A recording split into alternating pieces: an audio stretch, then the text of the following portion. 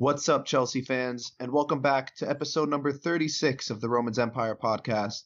This week, we divide the pod into three parts, where in the first, we talk about the 2-1 victory at Crystal Palace and what positives we could take away from that match moving forward in the league. In part two, we talk about the loss earlier today at the hands of one Lionel Messi and highlight the heroes and zeros of the day. There were plenty of them. We finish off the pod with part three, where we dive into the Leicester match in the FA Cup quarterfinal on Sunday and what we have to do to win. Once again, you're listening to the Romans Empire podcast, where all we do is talk Chelsea and talk shit about everyone else. I'm joined as always by my co-host Sam. Sam, how you doing, buddy? I'm just excited. This is going to be our last episode, I think, because I don't know if I have the heart to do this another week, man. It's going to be just me bitching about the squad again. Same old. So I think this is going to be our last episode, man. So we're calling it quits on episode number 36. Shout out to young Ruben Loftus-Cheek in the Mourinho era. Yeah, no coincidence right there. Yeah, none whatsoever. Yeah, they quit on him, so why can't we quit on this? I don't know if we necessarily quit on him. Yeah, that's true. I'd like to see him in a Chelsea jersey again. I mean, it would be great. I like RLC. I always liked him. I always buy him in FIFA. He is a fan favorite, I think. Yeah, I think he is. He's just a big boy who could ball. So, let's dive into part one right off the bat. So, we're not going to spend too much time on this because we know that the pain of today's Champions League match is still pretty fresh in our minds. So, I know at least for me, that Crystal Palace match it's way behind me now. But just going over it, I mean, Chelsea won 2-1. We had a starting lineup of Thibaut Courtois in goal, Andreas Christensen in the center of our back three with Cahill and Dave on either side of him. We had Conte and Cesc, Fabregas in the midfield, Marcus Alonso, Zappacosta as our wingbacks, and a front three of Willian, Hazard, and finally a number 9 in Giroud. So, pretty routine win, huh, Sam? I'm gonna be completely honest with you, Zach. I think my whole entire memory of this match is completely out of my mind after this Barcelona match. I can remember a few things, but it's not as vivid as just the loss that we had today. But it was a routine win from what I remember. But I think it was a kind of a tale of two halves. That first half we looked really good, really solid, and you just saw the ball zipping around, and we created a lot of chances. Giroud, of course, unlucky, just a couple of chances that should have gone in that ended up not going in, and I think that we just played well enough to get the results. And in the second half, I feel like we got completely outplayed, but well enough to get the result against a team like Crystal Palace that they beat someone the week before, right? Am I Crystal Palace? No, they were up 2-0 against United. Oh and yeah. bottled it. Oh yeah, that's right. And with that Nemanja Matic goal that just makes me, I honestly wanted to cry watching that. He's had a couple screamers like that for us, but yeah, it was not. I was really pleased with the first half, but I ended it just really just annoyed and pissed off with what I saw. How about you, Zach? Yeah, the main thing I got away from this match was it's games like these where purchasing Giroud makes total sense, right? Obviously he's an experienced veteran and a proven Premier League striker who knows how to attack and hurt opposition defenses, and coming from another London club and playing against a London club like Crystal Palace, Giroud completely understood the level of intensity and the amount of work that he'd have to put in order to get a result out of this match. So, I mean, very unlucky that he didn't score.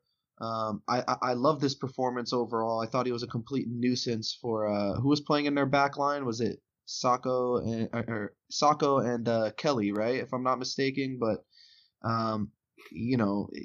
like I said, he should have a goal. But I think the real star of the match was obviously Willian, and it seemed to be a recurring theme.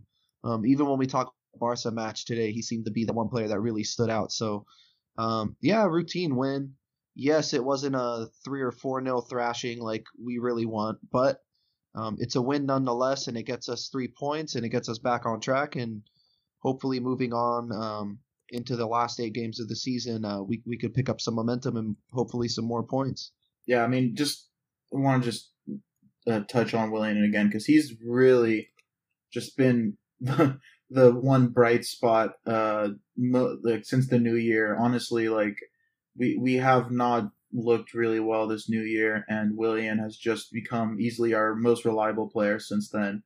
Again, just another fantastic performance, and I really like what I'm seeing from him. Do you have any final thoughts on the match? No, I think I pretty much covered it all. So, I mean, I'm looking at the script and I just looking at the name Barcelona right under it is just kind of making me sick. So I think it's We're I five think minutes into the pod already, done with the first part. That just shows how big of a game this Barcelona match was. it's yeah, to say the least. You want to go over those starting lineups?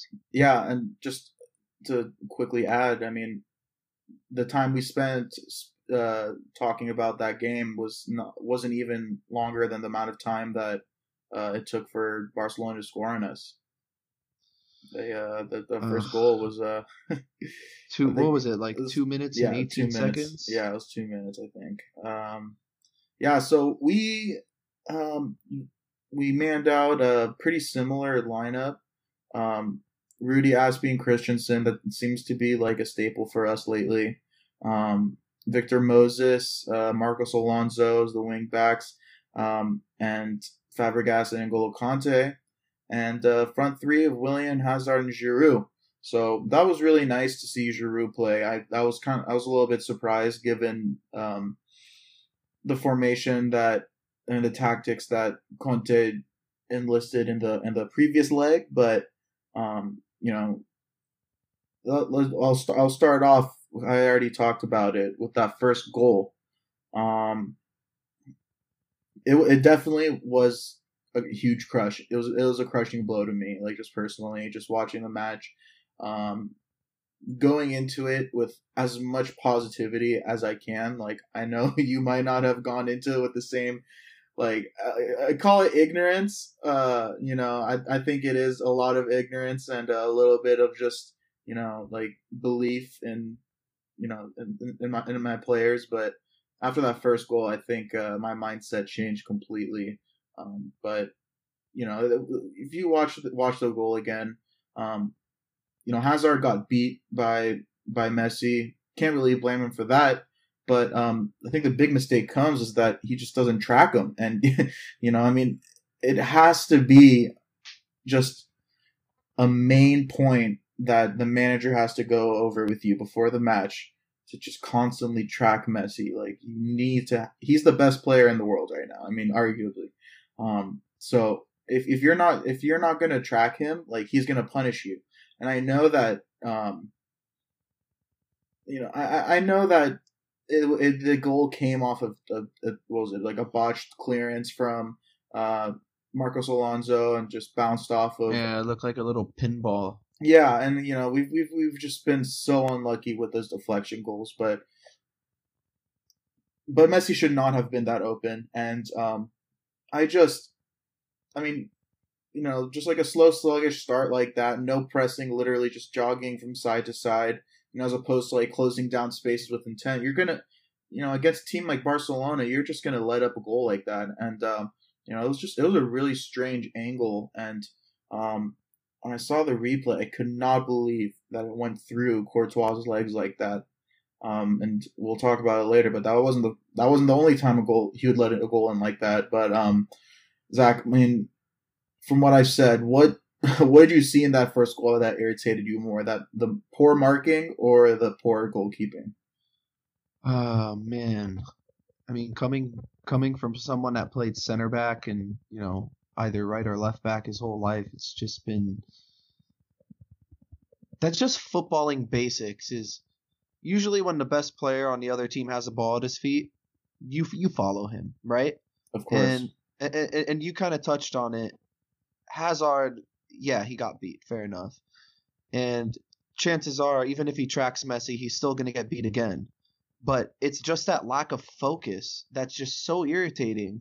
And it gave Messi that little sliver of space. And I mean, we see it. Messi wasn't trying to cross that ball. He knew exactly what he was doing when he nutmegged Courtois.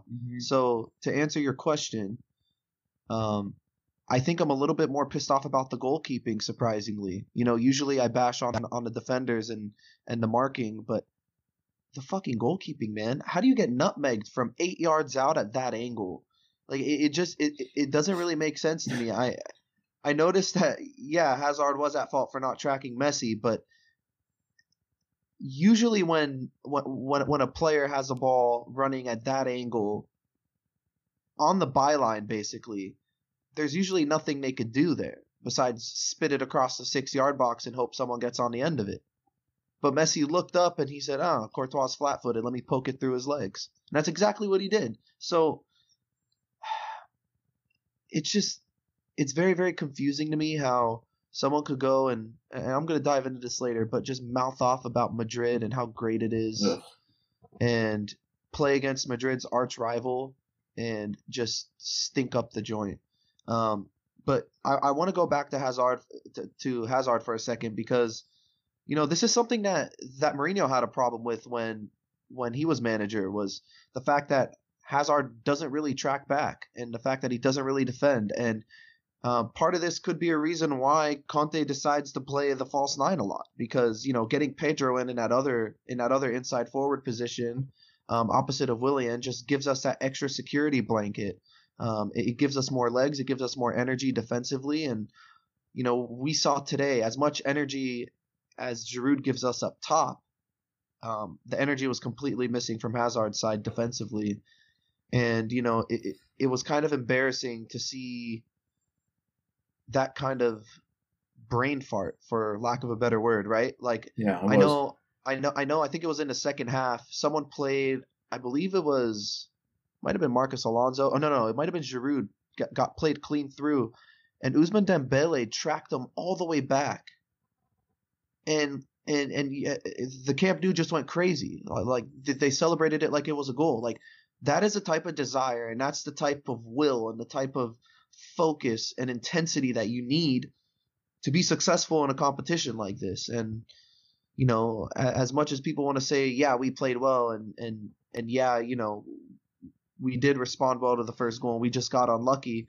No, I don't think we got unlucky. I think every single goal that we conceded today was complete lack of focus and just a quick second of switching off, and unfortunately, playing a team like Barcelona, they're going to punish you for it, and that's exactly what they did.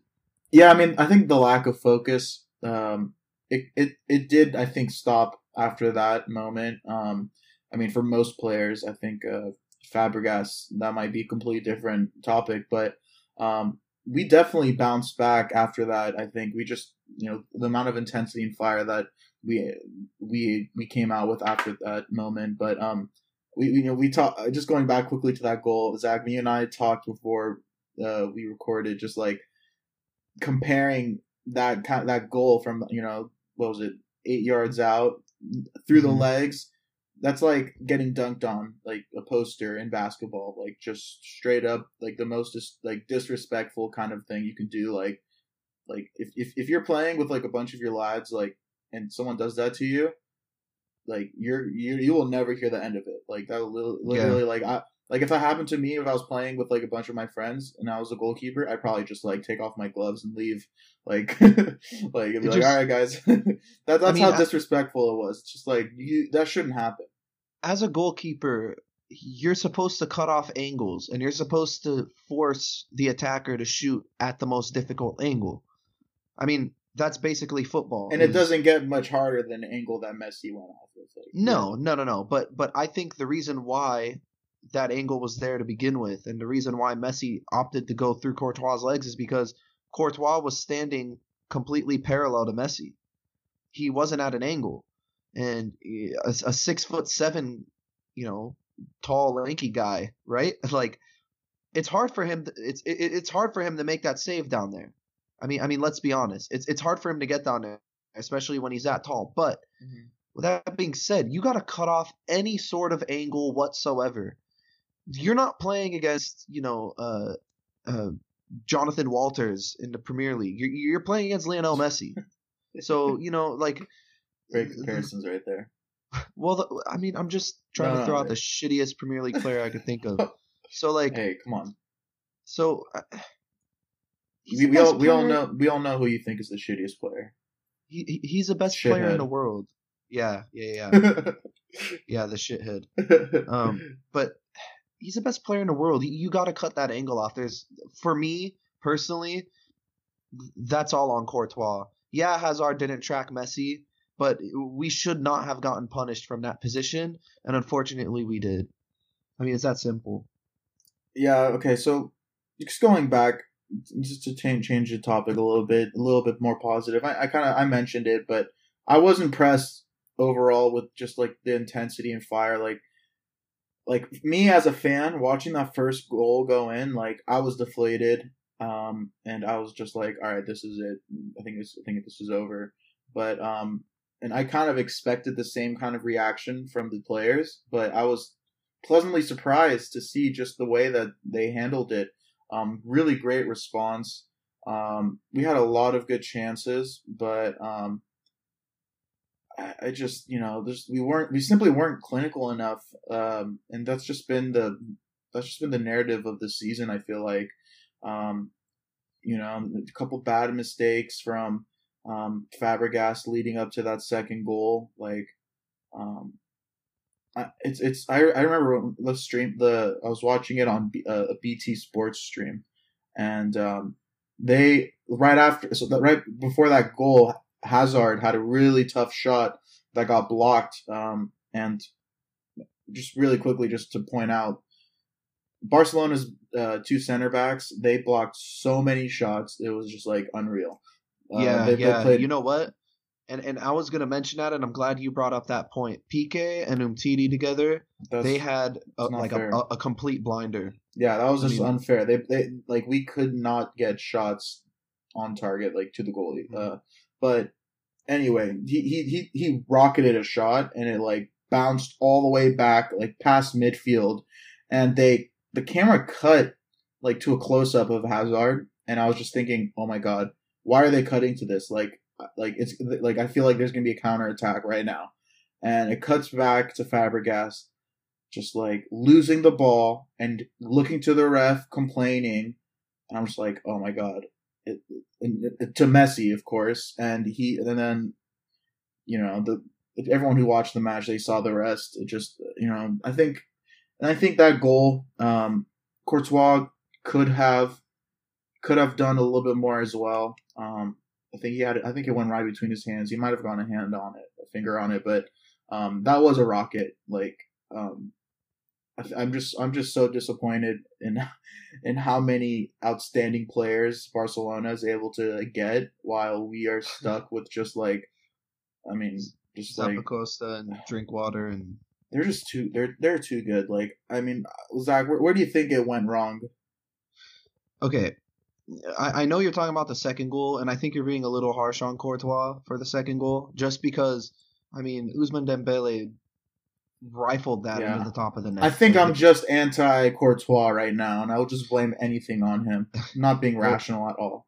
well, look, I'm being completely rational, and I'm actually blaming the third goal on Courtois as well.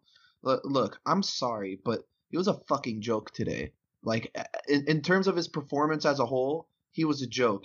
If your fucking heart is in Madrid, then play like it. Like, the thing I don't understand is what better team to audition for Real Madrid against than Barcelona, their Wow. arch rival. I didn't Like, even think of that. That is a really great point.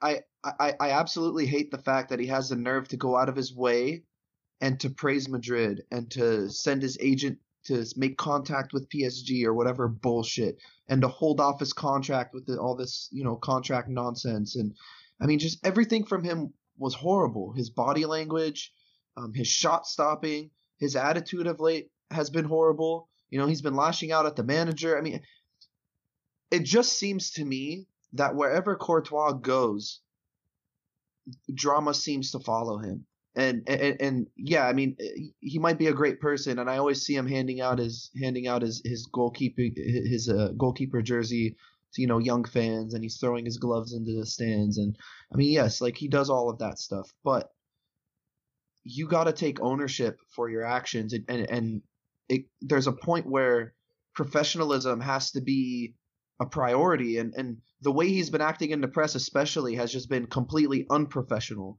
And then he comes out with a performance like this. He has to shut his fucking mouth from here on out, because if he's going to keep playing like this, then he can't talk. But if he's going to play like a world beater, like a top 3 goalkeeper that we've all seen before, because we have seen him at his best at Chelsea. Mm-hmm. If he's going to play like that, then he can talk. But right now he has no reason to speak. And I know he went into the presser after the match and he said, yeah, I could have had a little bit better of an effort today. But to me, that's not an excuse. What did he do wrong? I want him to acknowledge what he did wrong. Mm-hmm. Oh, I didn't cut off the angle, or oh, I went to ground too early, or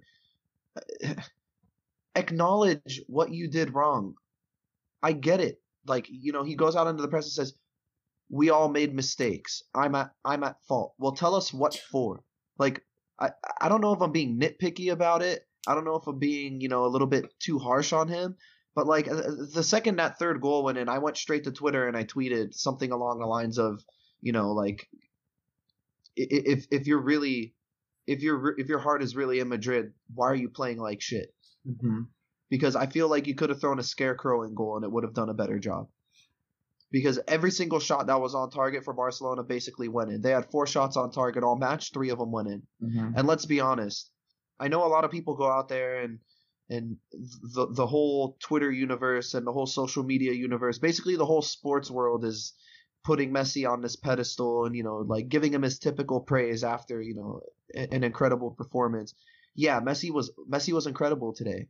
But besides those 2 goals, I feel like we neutralized them pretty well.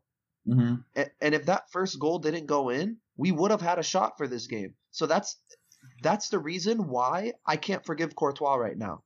The fact that he let in that first goal shit the game away. And usually if a player makes a mistake, I don't jump on their back. Christensen made a mistake in the first leg. Yeah, we criticized him, but we didn't jump on his back and we didn't slack him off like he's shit. Well, I'm slacking Courtois off like he's shit, because his attitude's been shit off the field and he's been playing like shit on the field. And I just feel like all of this extra drama that he created on his own through the Madrid and the PSG rumors and the contract situation, that's all spilling into his performances on the pitch, and he needs to take responsibility for that. Yeah, I mean, like, he clearly, I mean, if he doesn't feel this way, he definitely shows it in his interviews with the media, but I don't think he wants to be here. And, he talks like, like he actually doesn't want to be here when he chats with the media, and he doesn't show up for the big games. Like, what is he doing for us? What positive, how is he a positive for our club? And I honestly think, I mean, if like this is the time where we need to capitalize on the opportunity to transfer him out, because this game definitely, I think, it hurt his market pretty bad. If we could have got him for 70 mil, I think it might have dropped to honestly like 50 mil after this match. If I'm going to be completely honest. The ironic thing is that Roberto Martinez was sitting there in the stands, and he was, and I mean, like, no, he probably wasn't impressed. If you're looking at all the Belgians, that played today, are actually only both Belgians that played today. But you look at Hazard, and yeah, maybe he didn't score, and maybe he didn't create as many opportunities as he wanted to, but every time he got the ball, he looked dangerous. Yeah, I think he played well. I mean, he didn't have any opportunities really on goal. I don't think he had any shots besides the ones that were blocked. But I think he had a really, really good match. I think just, at the end of the first half, when I think it was Giroud got pulled down right outside the box, and we had that great placement for that for the free kick, and I saw Marcos Alonso and Willian stepping up to it. I'm not gonna lie, Zach, I had hope. I felt that if if we were able to score that goal, we would be having a complete different conversation right now, Zach. I think that we could have pulled it out.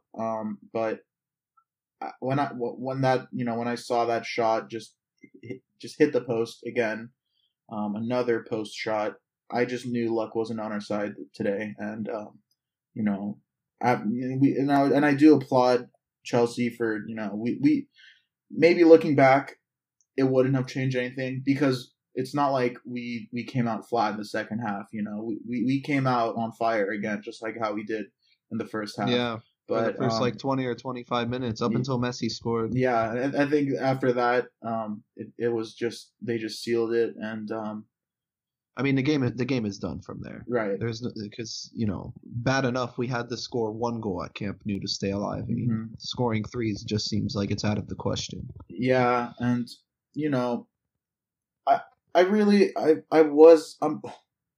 I'm disappointed in the sense that like it could have like there was just if like literally this whole tie could have been decided by a couple inches of a difference, like we could have won.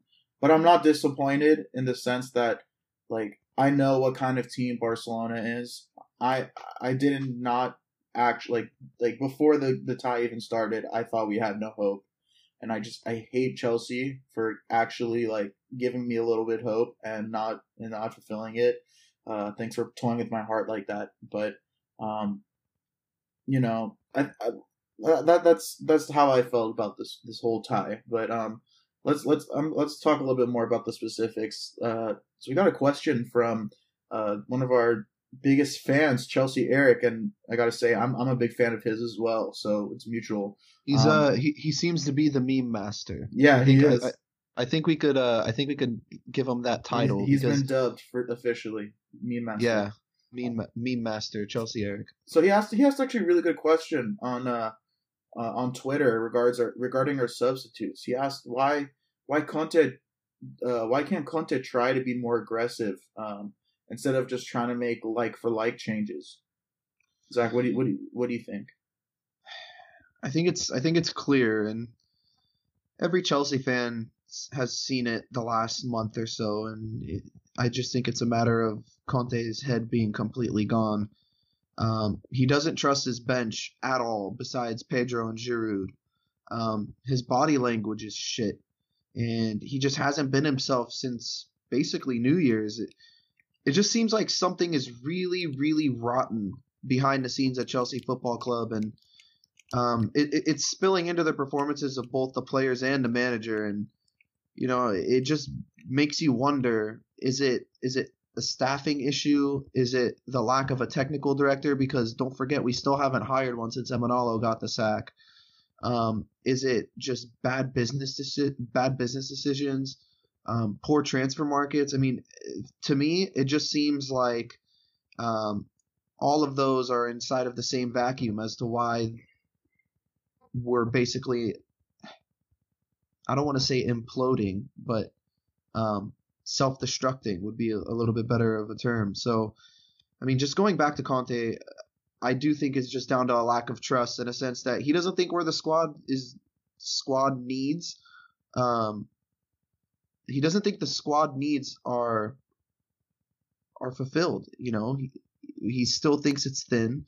There's still players he doesn't trust. There's still players that we purchased and are still struggling for fitness. And I just think deep down in his heart he knows that we're basically a lost cause in terms of him being the manager for us. And when the summer starts, he's off. I mean, it's that simple. And one thing that just drove me mad is that here in the United States, we watched the game on FS1, Fox Sports 1, and Taylor Twellman was the commentator, former U.S. national team player. And usually he doesn't bother me too much, but today he was just fucking pissing me off because every 5 seconds he'd mention PSG.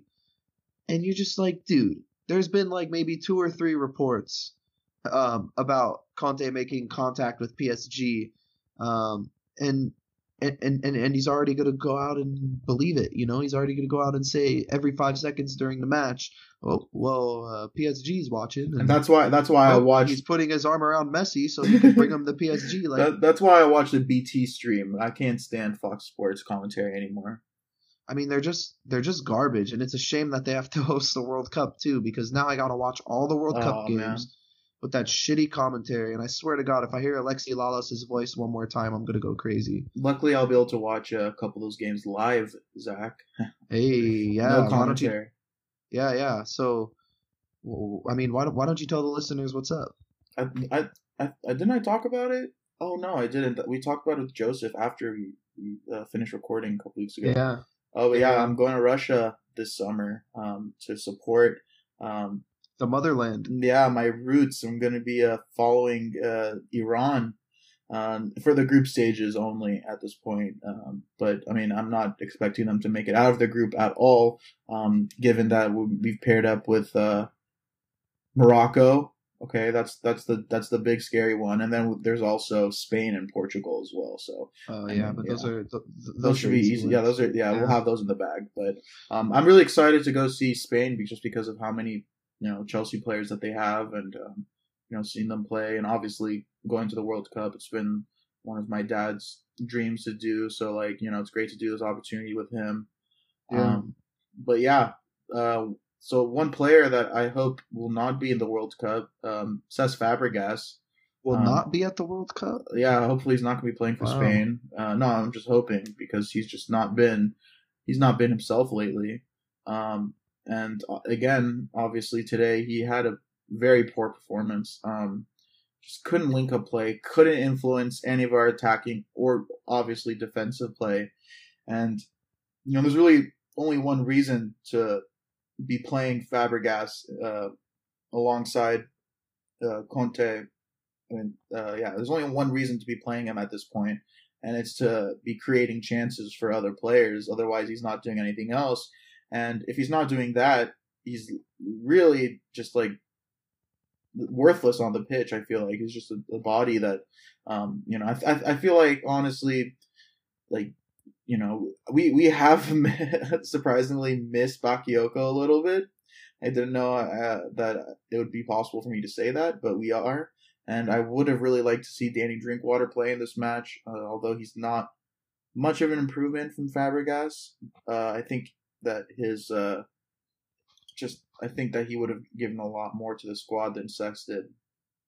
Wow. Where So do you you where do you are agreeing with uh with my opinion that I said earlier today before the match. what about Drinkwater? Yeah. Yeah, I was on that before, dude. I don't know. I mean, I mean, I kind of was expecting hopefully a little bit that Fabregas would contribute what he's expected to do, but after the match he had today, I agree 100%. Danny Drinkwater for sure should have started. Yeah. Where do you stand on Fabregas right now? I mean, just going off what you said, I think it's fair that, or I think it's unfair to judge him purely based on this match, just because. I mean, we've talked about it before. When he's placed in a midfield two, you don't really see Fabregas at his best, and that position in general um, doesn't suit his playing style and his athletic ability. So, I mean, just going off of that and keeping that in mind, I think the big thing we learned today when it comes to Cesc is that he needs to be just a role player, an impact sub.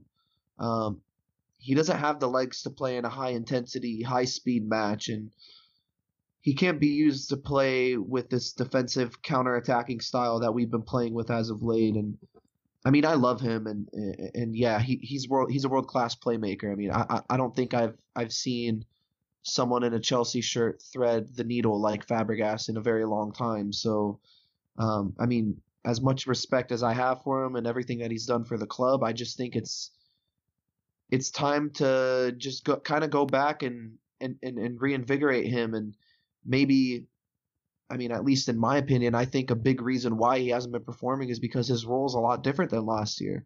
Last year we seemed to control a lot of the matches that we were in, and we'd bring Fabregas on the last 15, 20 minutes just to kind of keep possession and tire out the opponent and hopefully create a few chances. But here, I mean, you're just asking him to do something that he physically can't do. Right. He can't sit behind the ball. He can't track Rakitic and Iniesta and Messi up in the middle of the pitch. He can't he can't track runners. He can't tackle, and when he does, he usually doesn't time them very good. Just like he doesn't really time his haircuts very well either. Um, Yeah, so I mean, but I think like at this I mean, point he's just definitely a role player. I think, right? He's not. I mean, look, he has to be because if this is what we're going to keep getting with this, if we're going to keep playing a midfield too, he has to be an impact sub. The only time I could ever see him really contributing is when we play with a three. But right now, Willian's form just looks insane. Yeah, So we need all I don't three up think front. there's, and yeah, I mean, with Bakayoko in poor form and Drinkwater, I mean, clearly Conte doesn't trust him, and Ross Barkley hurt. Ross Barkley's injured, and doesn't this season just scream for Chaloba, or is it just me? I mean, I That would hate have the been mope nice. on what could have been, but I really feel like he could have contributed something to the team this year. I mean, just his athleticism, his ability to get up and down the field. I mean, he's like a pure box to box midfielder. He'd be perfect for Conte. Um, but yeah, I mean, just going back to Fabregas, one last thing I want to say: the club has to look at it and consider his age and consider his mobility and versatility, especially before they make the decision on what to do with him next year, whether they want to keep him in a starting 11 or whether they want to just limit him to being an impact sub. Or whether they even want to keep him at all. Since Conte is basically gone, I think it'd be foolish of the next manager to come in and immediately sell a player of Fabregas's quality because that last rant I just went on, it's not discounting his ability. He's a game changer on his day. Mm-hmm. And he could thread the needle and he could find that pass that nobody else can. That few players in the world can. And I think if we just kind of toss him to the side after the season and say, you know what, we're going to take whatever bid we could get for him and just cash out, I think it would be kind of foolish. I want to see what manager we bring in, what playing style we implement.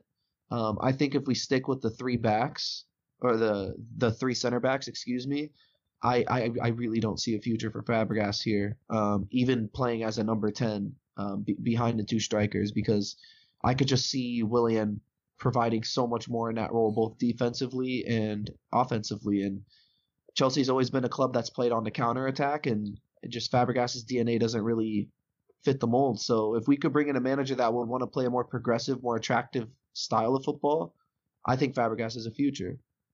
Man, I hope we don't stick with that three back for next year. I'm kind of over it, to be completely honest. But I'll talk a little bit about that in a little bit. But let's talk about Victor Moses. Again, just failed to impact the match offensively whatsoever. And his defensive capability does not outweigh even close his poor crossing. He just, I mean, obviously defensively, he had his moments. Talking about this match specifically, but he struggled a little bit with the trickery of Iniesta, which you can't really blame him for, given just the kind of player Iniesta is. But we always point to him every week. We talk about him. I feel like it's become a recurring theme. Just how he's been the obvious weak link in this Chelsea 11. But you think today was the final straw, Zach? Look, man, the final straw was a long time ago with Victor Moses. I've always thought of Moses as a winger because, I mean, that is his natural position. He feels most comfortable and he looks most comfortable when he's running at defenders in 1v1 situations. But with that being said, that's all he can do. There's no way he should be anywhere near the starting 11 of a side that aspires to compete with Europe's elite. Especially in the Champions League, and this match was total proof of it. As a backup, he'd be a great squad player. He'd be great to bring in on the cold, rainy nights in Stoke. That would be ideal. As the cliche goes, he would be an ideal Premier League, rotational wingback. But when it comes to playing really quality opponents, he just seems to struggle. He had a great first half against Barcelona in the first leg, and I thought he kept Jordi Alba in his pocket for most of the first half, but he can't sustain a great performance for the 90 minutes, and that's a problem. Because you look at the opposite end and you look at a guy like Marcus Alonso, who again is not a natural not a natural left back. He is more of a midfielder, not necessarily a winger, but more of a midfielder. And he's made that position completely his own. I mean, defensively, Alonso has looked solid, and he could even contribute attacking wise. And if Victor Moses can't contribute offensively, he doesn't offer anything else. And I alluded to it last week, the ability that I don't think he knows what a cross is. Mm-hmm. And He definitely doesn't. We saw it today. Here's a really infuriating thing with Victor Moses is he gets himself in such great positions when he's overlapping, when we're playing in a 4-3-3. I think he's much better in a 4-3-3 than a 4-5-2. But especially today, there was a few times where he overlapped Willian, and Willian would play him into space, and all you would have to do is just spin a ball across a 6-yard box, and he would cut it back too far, or he'd overpower it, or he does that typical Victor Moses thing. He didn't do it much today, thank God, but he usually where he hits the ball as hard as he can about waist height. And just lasers it across the box so nobody could even get a foot to it. So people they even avoid it so they don't get injured. Yeah, I mean, we talk about Giroud. Giroud stuck his head in front of it one time, and you just saw him like flinch at the last moment, like fuck that, not happening. Yeah, too beautiful. This face is too beautiful to risk that. Too beautiful to get smashed. Yeah, he'll either do that or he'll just dribble the ball straight out of bounds, which he did today a couple times. No, he'll beat the defender and then not put a cross in, and then the defender will recover, and then he'll try to beat him again. And Victor Moses doesn't have a left foot, so he never cuts into his left, and he's always playing to his right. So it's so one-dimensional. And like what you were saying about, I hope I don't see this 3 center back system again. I actually hope we keep it for next year, because I think that's just the way football's progressing. And we talked about it before we pushed the record button, where you got teams like Juventus, and you got teams like Tottenham and teams like Man City who play a three center back lineup, and Bayern Munich used to do it when Pep was there. I mean, not so much anymore, but we're seeing a lot more teams in Europe do it, and it works when it's employed correctly and when there are the right personnel. When there is the right personnel available. Zach, you're taking my 3 things that I learned in this campaign from me. So I'll talk about that. I'm gonna be stuck at 2 if you go into it more. All right, Tom. So what are the 3 things you learned about this Champions League campaign? I mean, since we're already on part of the script. I just didn't want you to say it so that I would have 2 things. I would have to think of a third one. No. But go ahead. But yeah, great minds think alike. Chelsea's 2018 Champions League campaign officially came to an end today. And I did learn a couple things. Okay. First thing I learned, and it verges a little bit from what you said, but I think that the 3-4-3 is really quite overrated. I mean, when you look at all the other remaining teams in Champions League, all of them right now are either playing 4-3-3 and a 4-4-2. I mean, besides Juve, and I mean, even they don't play 3 back every match. Like, we've been seeing them as of late play like a 4-2-3-1 or a 4-3-3. And I think that the 3-4-3 was like a fad, and it became popular for a little bit, but I think it's slowly dying down. And the difference between Juventus manning that and us is, Juventus have the likes of Marchisio, Pjanic, Douglas Costa, Matuidi, and Khedira. I mean, those guys manning the midfield. We literally have one solid midfielder. We have one.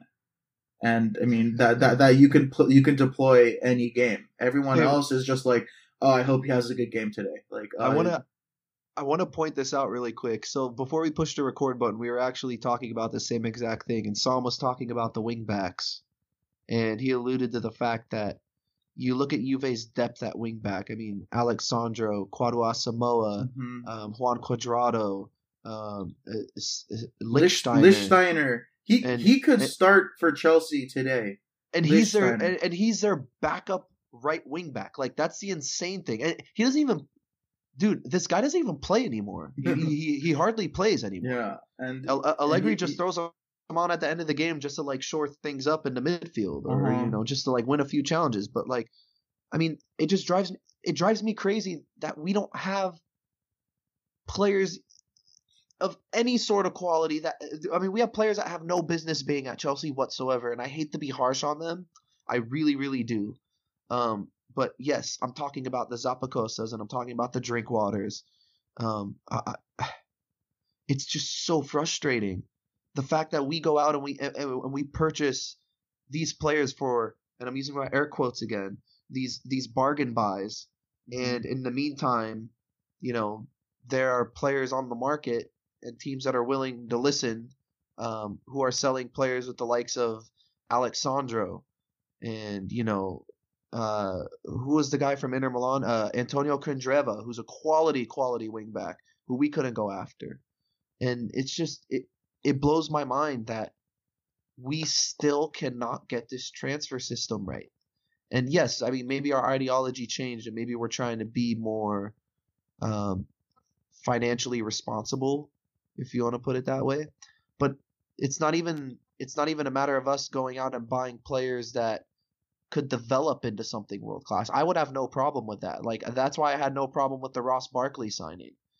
That's why I had no problem with the Emerson Palmieri signing, because those are players that, the brief time we saw them, we know they have some sort of potential. So, I mean, there's resale value there. That's a smart business move. How about the Alvaro Morata deal? Morata's another thing. You had to prove whether that deal was worth it or not. In due time it'll be decided. I still have hope. So I mean, I cut you off. So let's get into your next 2 points. Yeah, well, just to finish off that point, I just think that we do not have. I think that the 3-4-3 is possible to implement, but it's so crucial to have solid wingbacks and solid midfielders, because I mean you only really have 2 guys in the middle. I mean you're counting the wingbacks as midfielders. They're playing out wide, so you need 2 really like strong defensive and solid midfielders, and we only have 1, and the other one's like is just like it's pretty much at this point it's been a gamble for Conte. Like I feel like he has no idea, like he has no rhyme or reason on who to match N'Golo Kante up with. It's just like, I hope that today Fabregas has a good game, or I hope today that Bakayoko doesn't suck complete, Dick. Thank you. I forgot. I don't know why I forgot that word. All right. So the next thing I learned, that was the first thing I learned. Second thing I learned, I really think I took Peter Cech for granted. I mean, it takes a certain type of keeper to step up in pressured, high-stakes situations. And frankly, I haven't seen Courtois display that at all, just throughout Champions League and other tournaments that we've been in this year and other big games. Peter Cech is just in a world of his own, and he's an all-time great, not just all-time great blue, but just all-time great keeper in general. I think I took his time here playing for Chelsea for granted, because again, I was just a spoiled Chelsea fan who was able to watch the greatness and not really take it all in. And now that he's gone, I really do miss him. I just want to butt in for a second. Sorry. Going off of your Peter Cech point, I don't think that Peter Cech was necessarily a better shot stopper than Courtois, but I do think he is a better professional, and I do think he's a better leader than Courtois. Courtois is not very vocal, and he's not very strong. Doesn't distribute when the ball gets played in the air. I mean, Peter Cech was never the best at distributing. I mean, his version of distribution was pinging a long ball to Drogba and basically play kick and run. Hey, it worked. But you hit the nail on the head. Peter Cech stepped up in the big games, and he was a leader, both vocally and he showed it through his play. Mm-hmm. And it just seems like this Chelsea team we have now, I mean, as great of a player as P is, and I'm not knocking Aspi at all because he is. I mean, he's probably my favorite Chelsea player on the squad right now. Um, but he's just not vocal enough for me. And we don't really have that guy on the field. Same thing with Fabregas. Yeah, he was a captain of Arsenal at what was it, like 18 or 19, but he wasn't vocal enough. Hazard's not a vocal type of leader. You could The sad thing is you could argue that Diego Costa was. I mean, Diego Costa would go up to his teammate and he'd grab him by the shirt collar and say, "Get your head out of your ass." A different type of leader, but nonetheless, like a leader. Yeah, exactly. So I mean, yeah, it doesn't matter. I don't think the means of getting there are really important. It's just a matter of being a guy that your team could really like rally around, and that's the frustrating thing with Courtois is that. I mean, let's not bullshit ourselves. We both know that he has the capability to be a world-class goalkeeper if he isn't one already. Yeah, but that's one aspect of his game that he has not developed, and that's one aspect of his game that he hasn't built on. And since the day he came to Chelsea, I just haven't seen a real improvement. And, when he came here, he was a young goalkeeper. He was 21, 22 years old. Mm-hmm. And everyone's thinking, wow, this guy's gonna take over after Neuer. Like he's the chosen one. He's the prodigal son. And we just haven't seen any sort of improvement from his Atletico days to his Chelsea days. You meant to say Czech, right? Not Neuer? Or did you mean Neuer as in, like, the best goalkeeper in the world? Well, I mean... Are you asking me who's the best goalkeeper in the world? Well, you just said he's going to replace Neuer. I just don't know if you misspoke or if you meant like. Oh no! He's going to replace Neuer as like the best goalkeeper in the world. Okay, yeah. All right. Neuer was running the game for the last 5 years. I agree. De Gea decided to step up. I thought you might have misspoke. But of course you agree. Yeah. You're a Germany fan. I agree. Yes. The last thing I learned. It's funny how you actually mentioned Aspi as your favorite Chelsea player. He was in my top 3 favorite Chelsea players, but he's been officially surpassed by Willian. Willian is an absolute star. The Champions League was his stage, and he just showed the fuck out. Like he has very rapidly, just quickly, just this past year has surpassed Hazard, N'Golo Kante, and Aspi as my new favorite blue. And we have him under contract until 2020. Another 2 seasons. So it's getting around that time. With the year left on the on the contract, that teams look to transfer out players. But I really hope that the team doesn't make any decisions with him because I mean obviously saying I want him to retire as a blue is a long stretch. Is hard. Not even Frank Lampard retired as a blue, but he. That's a very good point. Yeah, and I just want to see him on our team beyond the 2020 contract. That's what I want to see. He's an absolute star, and he's just become so much better from what he was last season. Also, Yeah. I mean, I completely agree. So, I think I actually had this conversation with my buddy Lucius earlier today, and Lucius, good guy. He mentioned, actually, he played in Ireland for a while, signed a professional contract and everything. He actually had a trials with Everton. Oh yeah, and he was the one that told me John Stones was shit during training, like he wasn't all that great. Yeah, I agree. But you know what?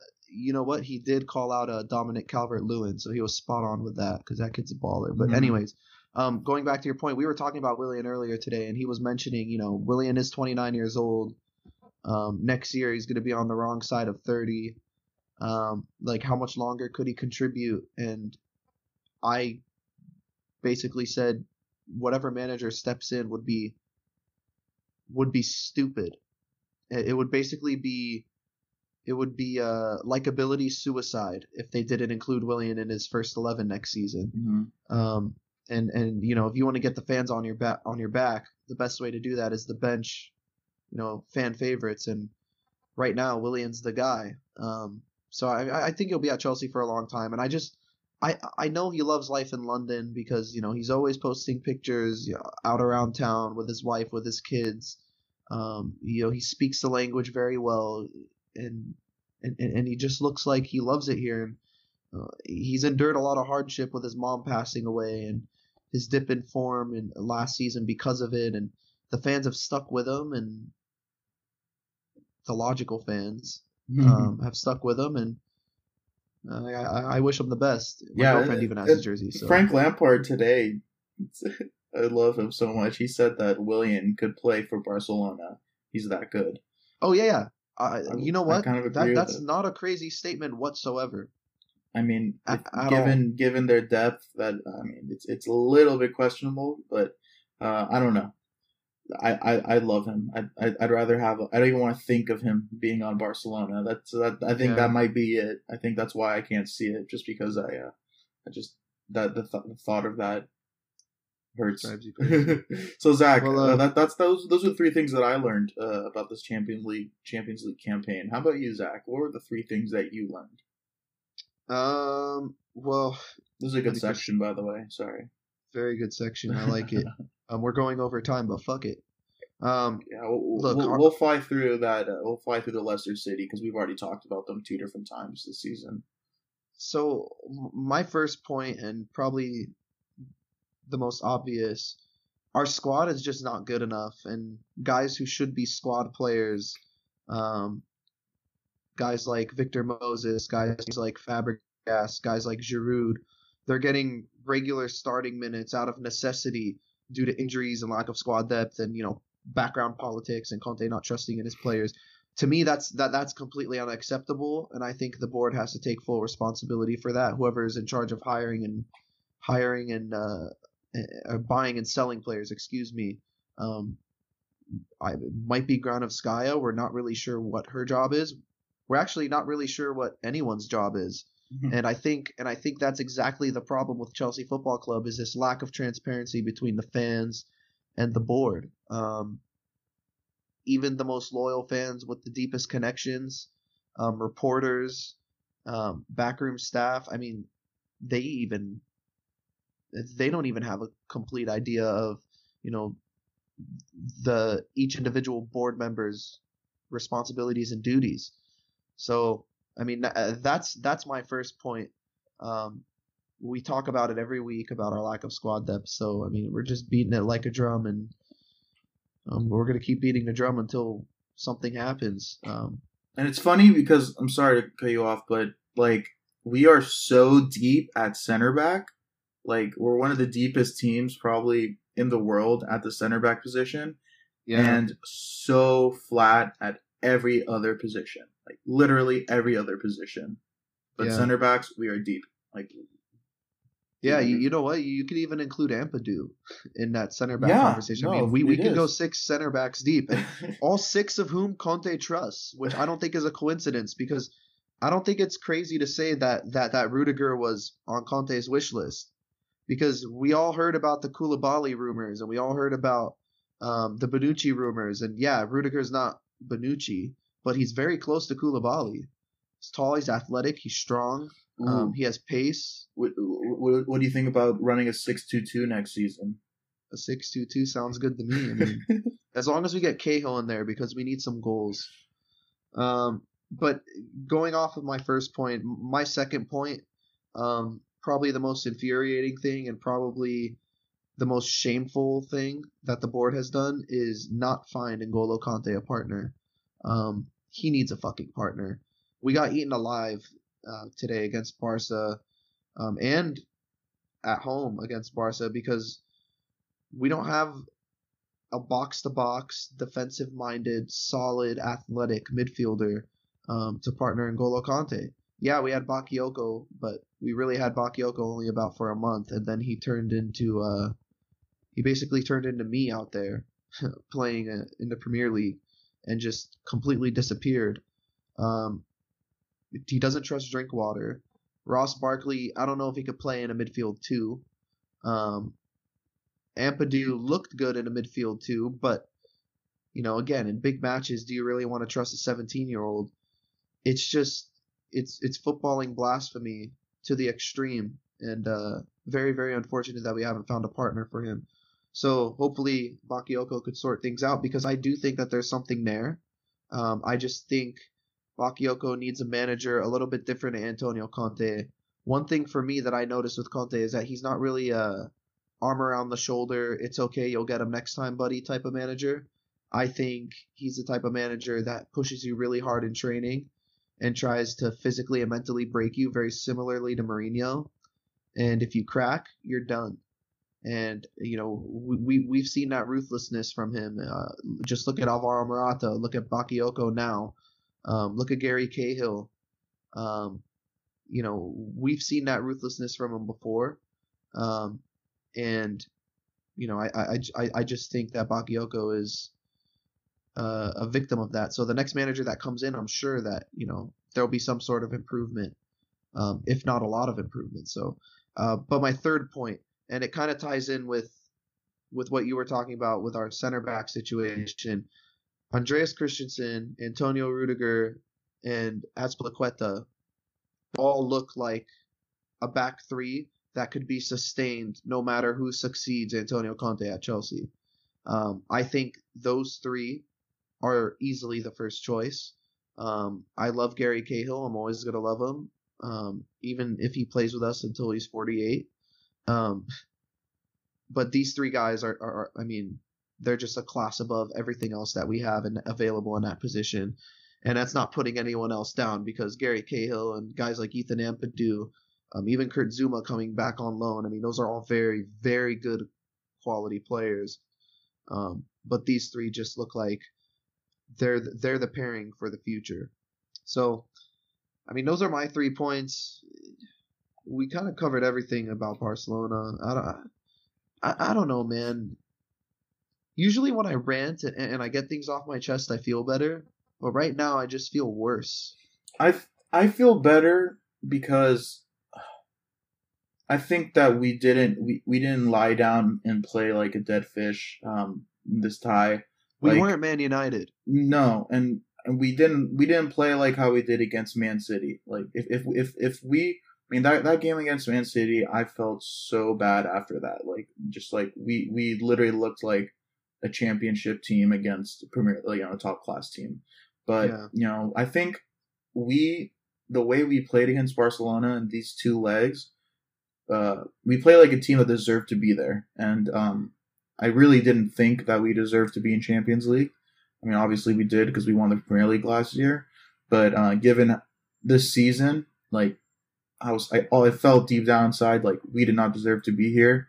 But I think we played like the way that we played showed that we did deserve to be there. Yeah, and that made me feel a lot better. And I'm although I am upset, we did get a really unlucky draw with Barcelona. Yeah, we could have gotten Shakhtar. Yeah, but I mean, if we're not going to beat Barcelona, in the first round, we're just pretty much prolonging the inevitable. We would have gotten knocked out eventually. But the whole point of playing Champions League is to win it all. To go to the 1/8 finals, quarterfinals, semifinals, and losing. It's not really that much of an accomplishment if you don't win it all. So if we can't beat Barcelona, then this wasn't our year, obviously. Yeah, I guess that's agreed. So, I mean, I don't really have any other final thoughts besides the fact that as much as we struggled in this match. I just want to point out that we did have more attempts and we created more chances in Barcelona. And we hit the post 4 times. And I do think, yeah, exactly. 4 times. And I do think that the scoreline was a little harsh on us, but that's what you get when you play against. It was not telling for sure at all. Well, when you play against one of the footballing gods, that's usually what happens. So they have a couple footballing gods, to be completely honest.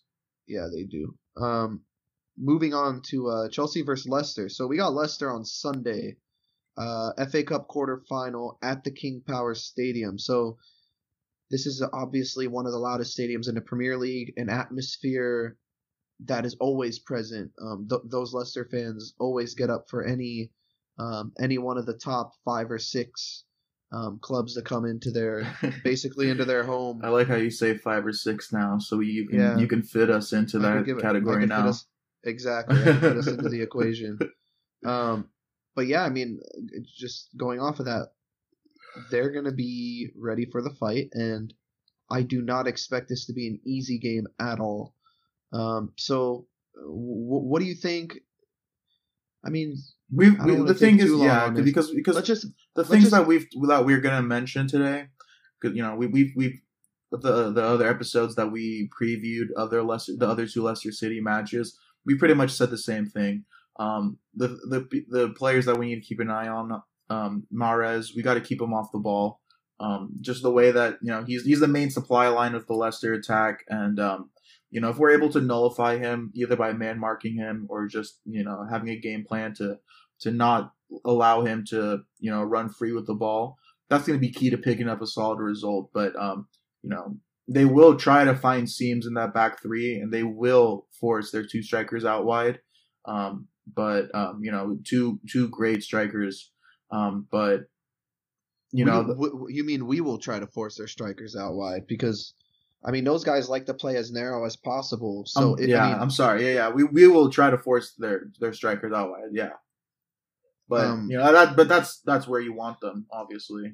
Yeah, and I mean, I don't think we have to mention this, but basically, I mean, keep Jamie Vardy out of the box because if you want to talk about clinical, I don't think there's many other players that you could name that are as clinical as Jamie Vardy, especially converting difficult shot opportunities. Which, if we defend well, that's all he's going to get, and you know he scores worldies. I mean, did you see his goal last week? I did not. Riyad Mahrez played a ball over the top, about a 40 or 50 yard like little clipped ball, and Jamie Vardy was running off the back shoulder of one of the center halves, and he took the ball out of the air and volleyed it into the side netting. And Frank Lampard was speaking about it afterwards, and he actually tipped that for his goal of the season. So I mean, we know Jamie Vardy. We've seen what he's done against Liverpool and Man City. He shows up for the big matches, and he's a big game player. I mean, let's not beat around the bush. So, with that being said, taking care of possession is also going to be absolutely crucial.